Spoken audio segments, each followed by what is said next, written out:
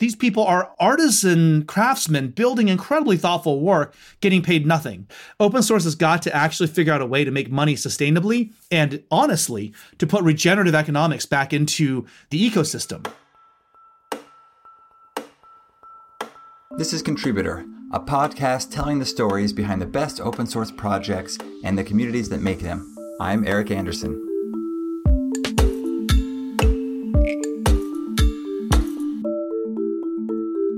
We're very lucky to have Peter Wang here with us today. I could go on and on about his bio, and we'll get into all of it, but we'll center some of our discussion around the Conda open source project, of which Peter was one of the creators. Peter, thanks for coming on the show. Thanks for having me, Eric.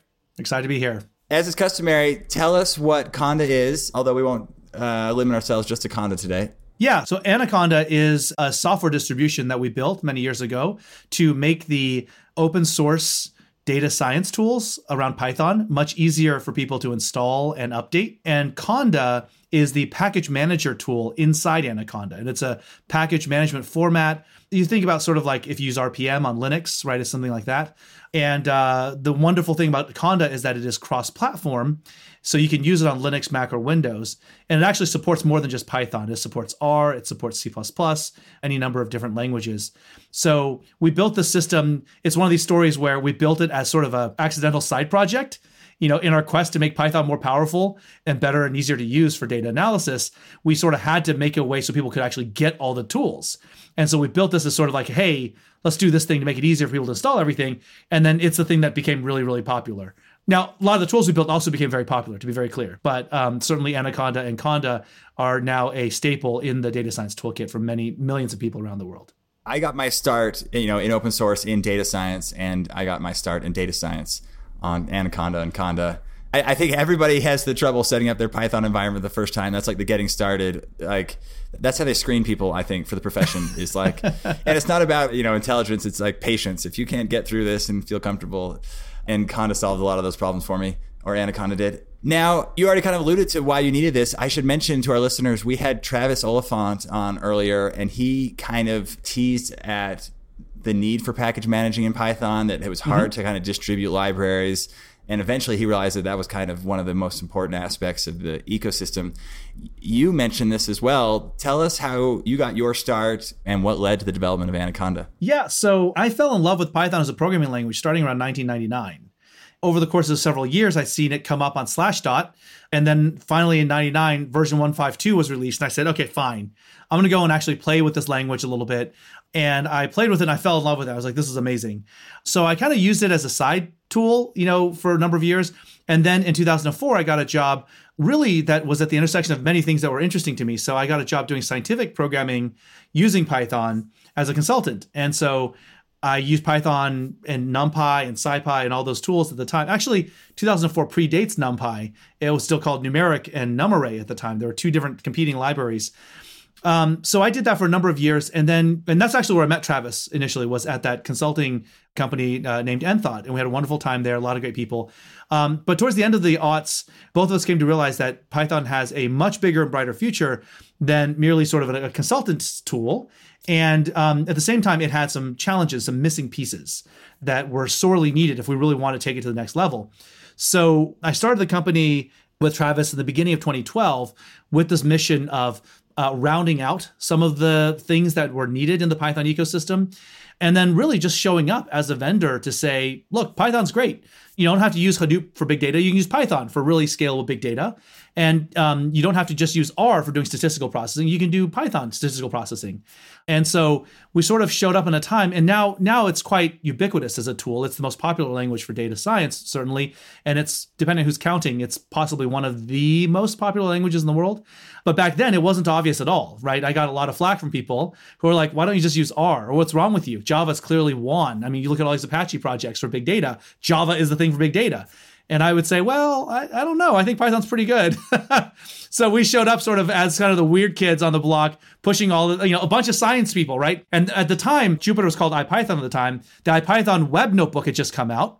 And Travis and I, we were friends with Brian, Fernando, Min, these guys who've been making the IPython project And we've been pushing on them to make sort of a web experience, right? Because they had a rich client one, and we wanted to make a web one. They made this web one, and we said, look, this is the bee's knees. This is going to be awesome. We didn't quite say bee's knees, but we thought it was awesome. We're not that old school. It wasn't that long ago. But we're like, this is going to revolutionize everything. This is amazing. And so it was a bunch of, ex-physicists, ex-engineers putting together these computational tools. None of us had a CS background formally. And then we just show up at the big data party. We show up, in various places where people are trying to use things like SAS and R. And we say, hey, try Python.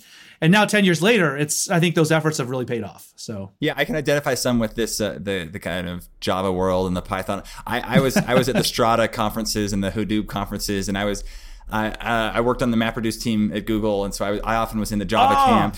And you're right. There was kind of there was this bifurcation. It was like we were talking past each other. Yes. And you probably feel like you were vindicated eventually, Peter. The world's kind of tipped towards Python, it feels like. Yeah, I have a sticky note here on my wall, and it says, the only fairness in life is the justice we create. Or I'll state it differently, be the change you want to see, right? I mean, I've done enough programming in C++ and Java to know that I enjoy doing Python a lot more when it came to data processing and scientific computing. And also, to make it more serious, in those years that I was doing consulting, we're brought into the heart of Fortune 500, Fortune 50 companies who have all the budget in the world on IT and compute. And we would find scientists, teams of analysts. You go into like a JP Morgan or a Bank of America, and you have quants, and they loved using Python. There's something about an interactive read, eval, print loop. And this is even prior to the notebook, right? This is just people having an editor. Sometimes they're just using idle, and they would be able to think quantitatively, build little apps, run massive scale computations. And they loved that they could do all these things themselves without having to do a big project with IT and with software developers. And that concept of empowering the domain scientist or the domain expert was really fundamental to Travis and my mission and why we were promoting the use of Python. Because we said, look, this is a tool that clearly fits in people's heads. And when you see the spark of joy on in their face and their eyes, when they're able to wire something together and make it really work, that was something that we thought the world needed more broadly. So for all of the awkwardness and pain of Python packaging, I mean, there's an XKCD comic, right? About how terrible Python packaging is. That's kind of a level of infamy. There's like infamy and there's like XKCD makes fun of you kind of infamy. Yeah. But for all of that pain, at the end of the day, when it works, we have to keep in mind what it's doing is it's empowering people who are not software developers to go and do some amazing things that, without it, what would they be stuck doing? They would be stuck playing around with Excel or trying to beat a bunch of MATLAB, cobble a bunch of MATLAB into something usable as a user interface. Like, I do think that ultimately we've been very successful in moving the world forward to more usable computing for a more broader set of people. Yeah. You're a champion for the everyman, and specifically, but specifically the domain expert, right? The people who can affect change if they could just put their ideas into action. And the barrier not only was the language, Python gave them a path, but then the barrier within Python seemed to be packaging, right? Or part of it.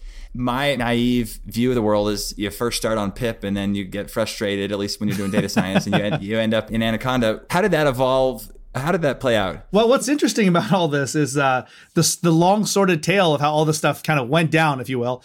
So packaging in Python historically had been a bit of an afterthought. And so there's a system called distutils, which is how Python loads modules and packages. Then setup tools came around in the mid-2000s, and then it sort of got abandoned a little bit, and then people tried to fix some other things around it. Pip was written as a wrapper around setup tools to make it easier to use, kind of. And then it also, I don't think it got abandoned, but different people picked up development. And so it's just a classic case of like Band-Aids on Band-Aids. And one of the things that in talking to Guido van Rossum, the creator of Python, he just is very transparent that he never really was that interested in solving the packaging problem. So he was just like always left it as someone else to do. He has an amazing quote. I think it was PyCon in 2017 or something. And he was at the Anaconda booth, or it was Continuum at the time. So he was at the Continuum booth and we're just chatting. And he said, yeah, I really don't understand the whole packaging problem because for me, whenever I needed something, I would just pull it into the standard library. It's like, that's a solution that only he gets to do. For the rest of us, the packaging system has been, well, I guess on a sort of less glib note, the reason why packaging in Python is so much harder and more terrible historically than in lots of other languages is actually because Python is more powerful in this regard. Precisely because the Python VM, the virtual machine that runs, the Python interpreter, a lot of users of Python don't really go below the surface of the ocean, but there's miles of ocean down there. And if you look at the structure of the Python VM, one of the things about it is that it's got a low-level interface that is not what your typical Python user would interface with. Mm-hmm. But if you write extension libraries and modules, you can interface with the VM at a much lower level. And it's very powerful. You can extend the types that are available inside the programming language runtime. So as an extensible VM, it was really powerful. And it's precisely because of this that we were able to wrap all of these C and C++ and Fortran libraries, right? The reason why the scientific community adopted the Python language so glommed onto it was because we could extend it like this. And the reason why Java has always had this it's always treated the scientific community as a second-class citizen is precisely because the JVM does not have this level of a thing, right? The memory management, the JITting, all these amazingly powerful things inside the JVM make it really hard to interface with native code. And so Python doesn't, because it has this connection, it makes it really simple. Now, the downside of that is now you got these extension libraries that drag in a pile of C++ and Fortran. And now the build system is horrible, right? But to be clear, if you look at something like Node.js, NPM, it kind of a god-awful mess of package management, and they don't even have to compile a bunch of C++ and Fortran. No. So I would say that the Python community as a whole has done kind of okay in, having shipped all of this really complex, gnarly stuff, kind of made it basically work. And what happened is actually I have this wonderful set of pictures from, actually we have it on video. We have it on video at the first PyData workshop in 2012 at the Google headquarters. And Guido was working at Google at the time. So he stopped by. We're about 50, 60 people just in the conference room. And we started, hey, he's here. We didn't know he was going to show up. He's here. Let's pull him on stage and do a panel impromptu.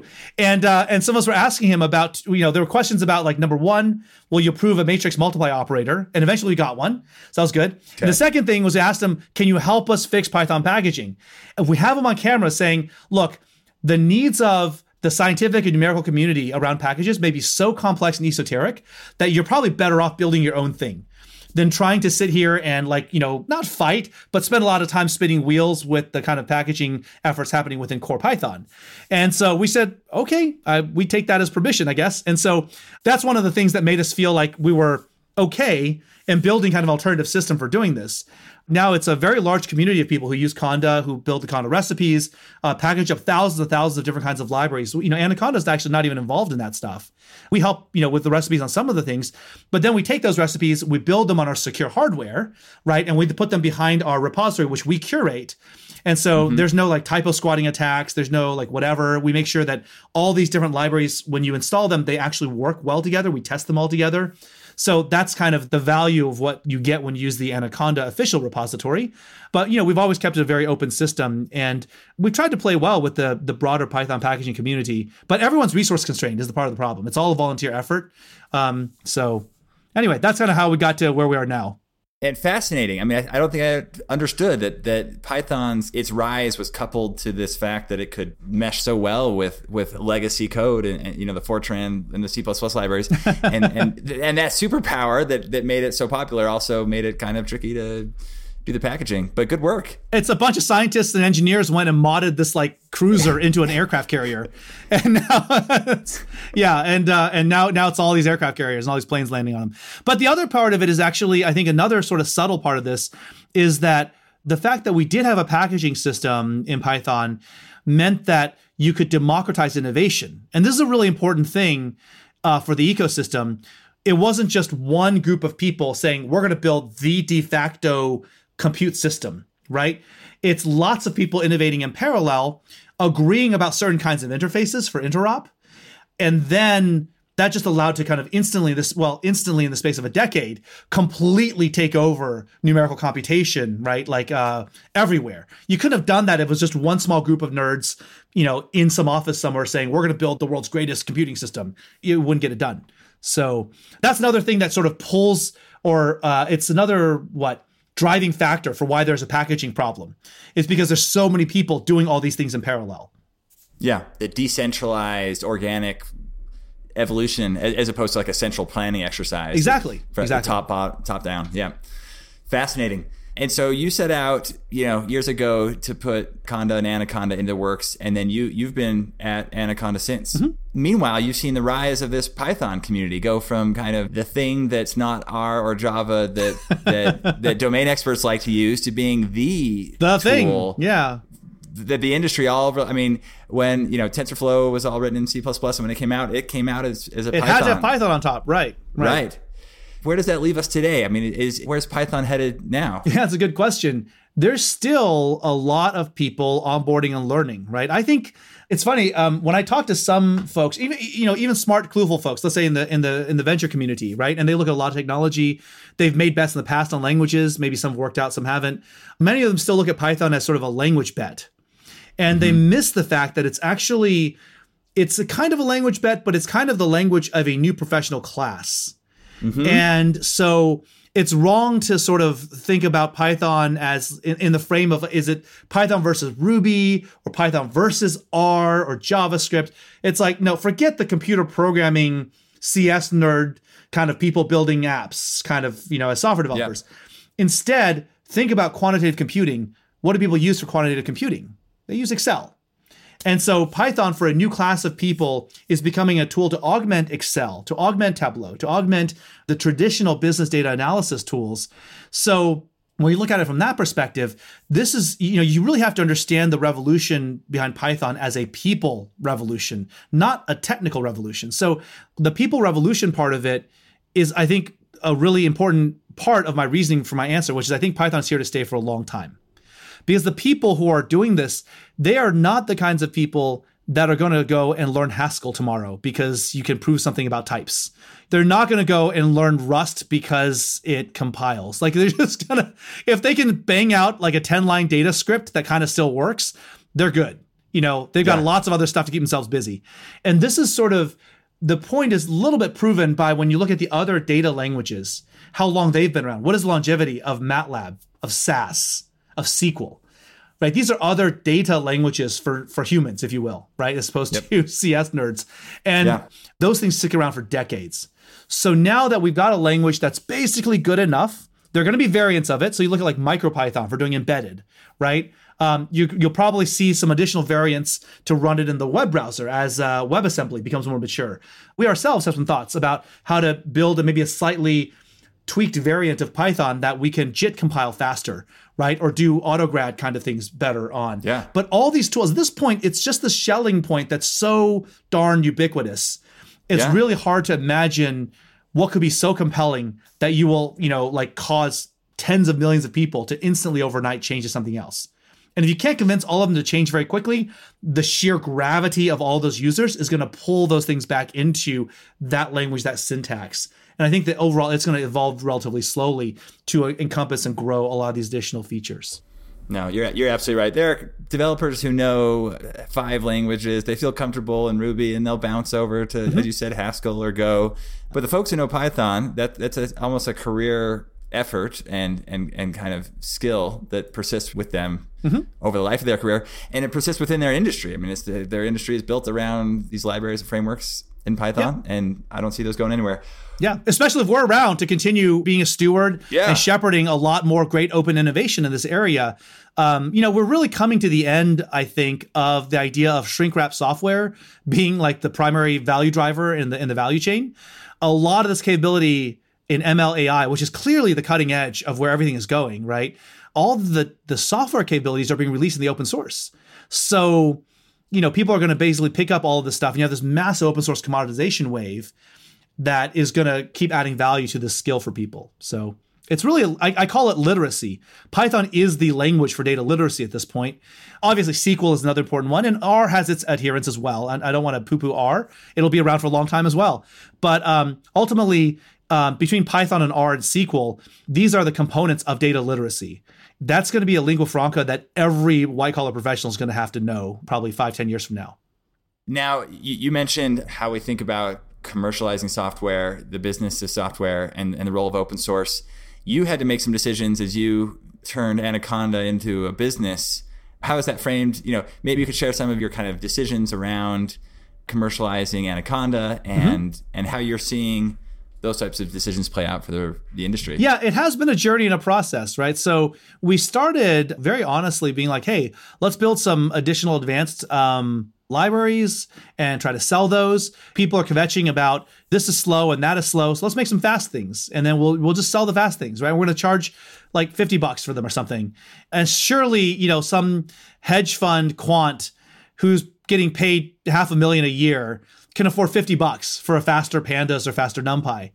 Right. That theory did not play out very well. Turns out that the anchoring effect is real.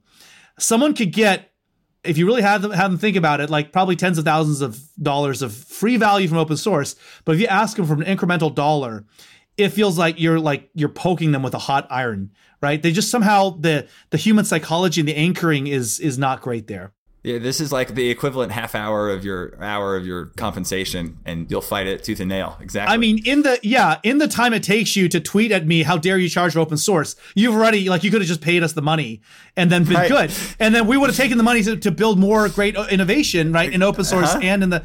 But no, that didn't work out. That was circa 2012, 2013 timeframe. And then we built like a GPU compiler. We're trying to sell GPU compiler for like a couple $100, and people were not having it. And so some people, now to their credit, some people did pay for it. I am grateful to those people forever, but ultimately it wasn't going to scale. And then of course the open source community felt betrayed. They're like, you're taking all this open source stuff, and then you guys, big corporate fat cats with your Delaware C Corp, now you're making all this money. You're making like $200 off your source.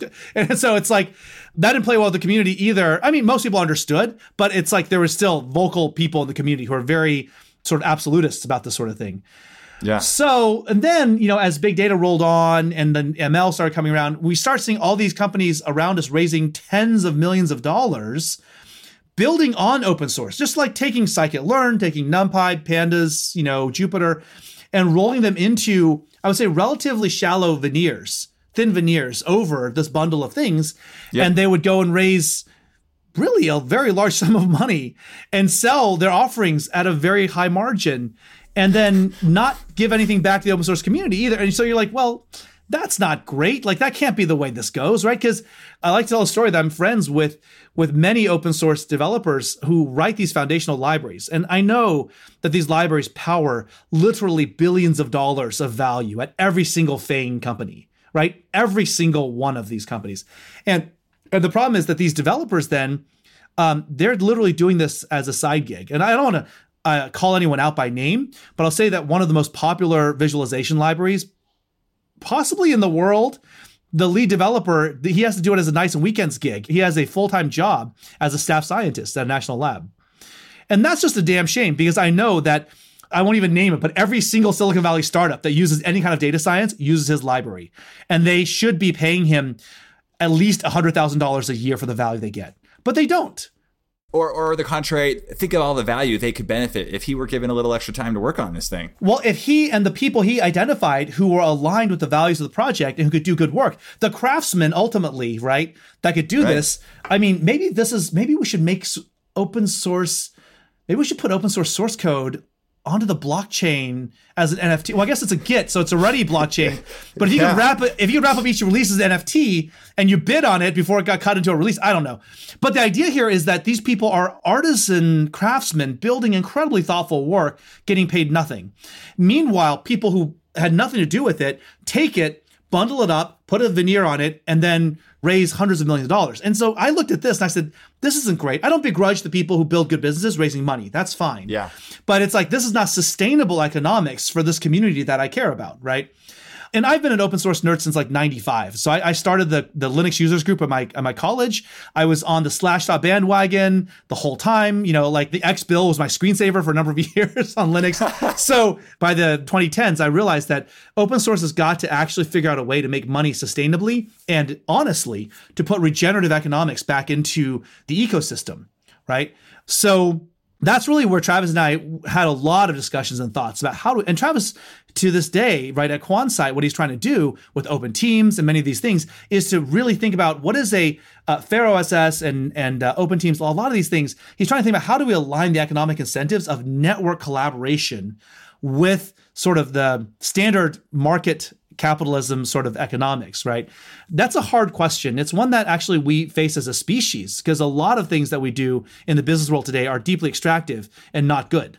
Right. So you have sustainable investing as a real movement now. And I'd say that we're in our own way trying to figure this problem out for the open source community around software. So where we ultimately got to last year was I said, I think what we could do is we can charge for value. We turned on a commercial repository for packages. We looked at successes like Red Hat, which was very successful in building a commercial package repository and charging people a fair price for timely updates to secure, timely secure updates to signed packages with security guarantees around them and things like that. Businesses know what that's about. Free users can still have access to the free stuff. Like, it's all great. So we essentially went to that same model. And so with the package repository, we have the community package repository that's free for everyone to use. We have our own commercial one as well that then the commercial users should be using. If you're at a big business over like 200 people, you should be using the commercial repository. The price is not onerous. It's basically $15 a month. And in volume, it's even lower than that. So we tend to do ELAs with big businesses. And the value is clear, right? It's going to cost you like $100 a year to have a data scientist be productive and not waste a bunch of time trying to fight with packages. And meanwhile, you have an actual vendor to call. And when you get audited, you can say, well, let's see, on our customer protected data, we're running actual software from a vendor versus rando packages from the internet. So it seems like kind of a no-brainer. And so we have been actually selling pretty well with that. And then we also, in conjunction with that, we announced our open source dividend program. So this year we're putting 1% of our revenue. We're going to just write that as a check, essentially, to the open source community through the NumFocus Foundation. And my goal, really sincerely, my goal is to increase that percentage as we go forward in time. So 1% is a small number, but it's a starting point. I mean, Google and Apple don't do it, right? But I will. So that's kind of what we're doing now with that. That's fantastic. It's an exciting time. You mentioned, we chatted before the show just briefly, and you mentioned that there's been some big exits, companies who've had an open source association that have created, as you mentioned, this kind of wall of capital. I mean, there's a lot of fundraising now around open source, and it's kind of unproven as to whether this is all going to amount, we're going to see a whole wall of exits or not. Well, there'll be an exit one way or another. yeah. But it's an opportune time for us to kind of figure out how the economics of open source can work in everyone's favor. And you seem to be kind of at the bleeding edge of figuring that out. I really do believe we're kind of coming to the end of the era of software being that big margin driver. And so if people are able to use the open source software adoption as a way of pivoting themselves or bootstrapping themselves into a different kind of business model, the most obvious being cloud, right? So if you look at the database companies, Elastic, Mongo, these companies, they use open source as a way of getting a lot of developer attention. So the scarce resource that they're actually stockpiling is developer attention and knowledge of APIs, and then of course production deployed services tied to those APIs. They're able to then pivot that into essentially a SaaS business model. Yep. There are other business models that you can turn this kind of developer attention and adoption into. So we're doing something, I would say, related but different. I think that actually for us, we're closer to something like a Roblox, where it's a developer and it's a maker, a creator community. And it's a sharing network, right? It's an ecosystem, a network marketplace. And so that, just to be completely candid, in my conversations with potential investors over the course of the last year as we've been embarking on this particular strategy, people seem to grok it 60% of the time. Yeah. I mean, they still want to apply SaaS revenue metrics to it, but they kind of get like, hey, that's kind of interesting, but that's still kind of unproven, right? And so, yeah, it's a little bit bleeding edge, but look, we have a massive user community. And so our job right now is to activate that community, get them sharing, connecting with each other, putting some more economics into it for everyone. And then once that stands up and really gets going, I think people understand, people who are classic down the fairway, like spreadsheet investors will be able to look at a spreadsheet and say, okay, I get how all these metrics tie out. But I think that's really the problem that open source suffers, is that for a long time, people don't quite know what kind of platypus is it, right? Because you look at it in one way, you say, well, you're giving away all your IP, so there's no defensible IP. This isn't worth anything. Then smarter investors are like, wait, hold on, but you're getting a ton of users. If you turn into a SaaS business, your metrics are great, right? And so that's where your database companies exit. And then I think the next generation is going to be looking at not even the open source of it as much as just how much traction do you have, how much usage do you have, and then converting that usage into what kind of monetizable economic energy, right? So if it's a marketplace, what's your VIG? If it's a straight up pipe, then what is, how much velocity you're getting through that pipe and what's your cut of it? So, I mean, I think that we really are in at the very beginning. I really like James Currier at NFX. He writes a lot about, enterprise gateway marketplaces. That's what we are right now with our commercial B2B side. But then when you look at something like Roblox, I really see that as being a touchstone of kind of what I think the AI, data science, and machine learning creator community could be. And certainly Anaconda is the platform for that. And Roblox is not a bad comp. It took a number of years, but hey, man, not a bad comp. Yeah. Not a bad comp. My understanding is during the pandemic, they doubled usage. All the kids weren't in school and flocked to Roblox. Unfortunately, I don't know that everyone all flocked to their Python notebooks, but maybe they did during the pandemic. We have seen usage grow tremendously during the pandemic. A lot of people picking up data science, a lot of people taking advantage of all the downtime they have at home, right? And the lack of travel time. They're like, well, I'm going to go and do this data science thing. Time to upskill. Time to upskill. So we're definitely seeing that growth last year. I mean, it wasn't like a Zoom-like growth, but it's been continued sustained energy in adoption and stuff. So I'm very pleased, and I think that we're really just the beginnings of a really interesting ecosystem and network activation. Well, and you have a unique view on that. You're the cradle to grave is maybe not the right term, but you see people when they learn Python, and you see the professionals that are hammering on every day. That's right. And you can watch their progression, and you can see where the community's headed. Yep. It's really kind of weird, like being able to just being the package distributor, right? We sort of can see a lot of trends around different cloud services. We can see trends around what are people actually using versus what gets hyped. We see a lot of different kinds of trends. It's very interesting. Peter, as we wind down here, I want to give you a chance to tell us where Anaconda's headed, if there's any details to share, and also how people can get involved in the work that you're doing, if any of this has excited them. Yeah, well, so Anaconda is, I think, really headed on a great trajectory. I'm very excited about what we'll be doing this year. I sort of already previewed for you kind of like the strategy of what we're doing. We're revamping a lot of our offerings to really orient towards this creator community marketplace and helping creators and users connect better. Also having a role for vendors, right, for commercial vendors and businesses to plug in. So really excited about that. We do have a number of, I think we have 14 open positions right now. So would encourage people to look. We're hiring for everything from data science to DevOps, across the board. And we are a very remote friendly place, and we'll continue to be moving forward. It's not just because of COVID. We're pretty remote friendly even before that.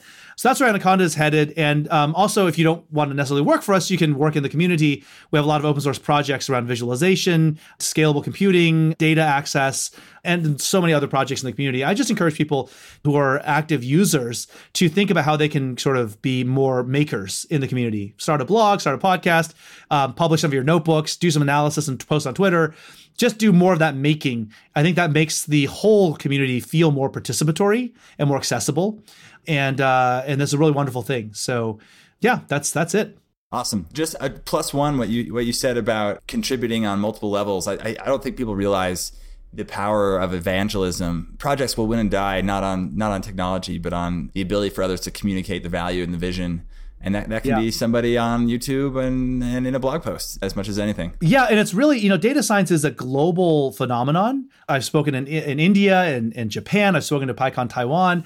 And what's amazing is this really, it's kind of a beautiful, almost enlightenment ideal sort of thing of quantified rationalism kind of being, empowering people across the world. And so in particular, right now in the data sciences, I think a lot of the innovation in the open source stuff is very kind of Western Eurocentric, but the usage is global. And so it can actually have this weird effect where people who are not in the kind of Eurozone and kind of Western countries, they may feel like they're a little bit of imposter syndrome. Like, should I publish my blog or whatever? And I just want to, if anyone is listening to this podcast who is in like not the Eurozone and the Americas, like if you are in one of these other countries, I would strongly urge you to please actually tell your story. Please publish your work about doing data analysis relative to problems in your area or in your sphere, right? It is a global community, and we want a global conversation across all of the different economic areas and language and cultural zones. So just to really want to emphasize the diversity there around that. Amen. What a great note to end on. Thank you, Peter, for your time. Good luck. Thank you, Eric.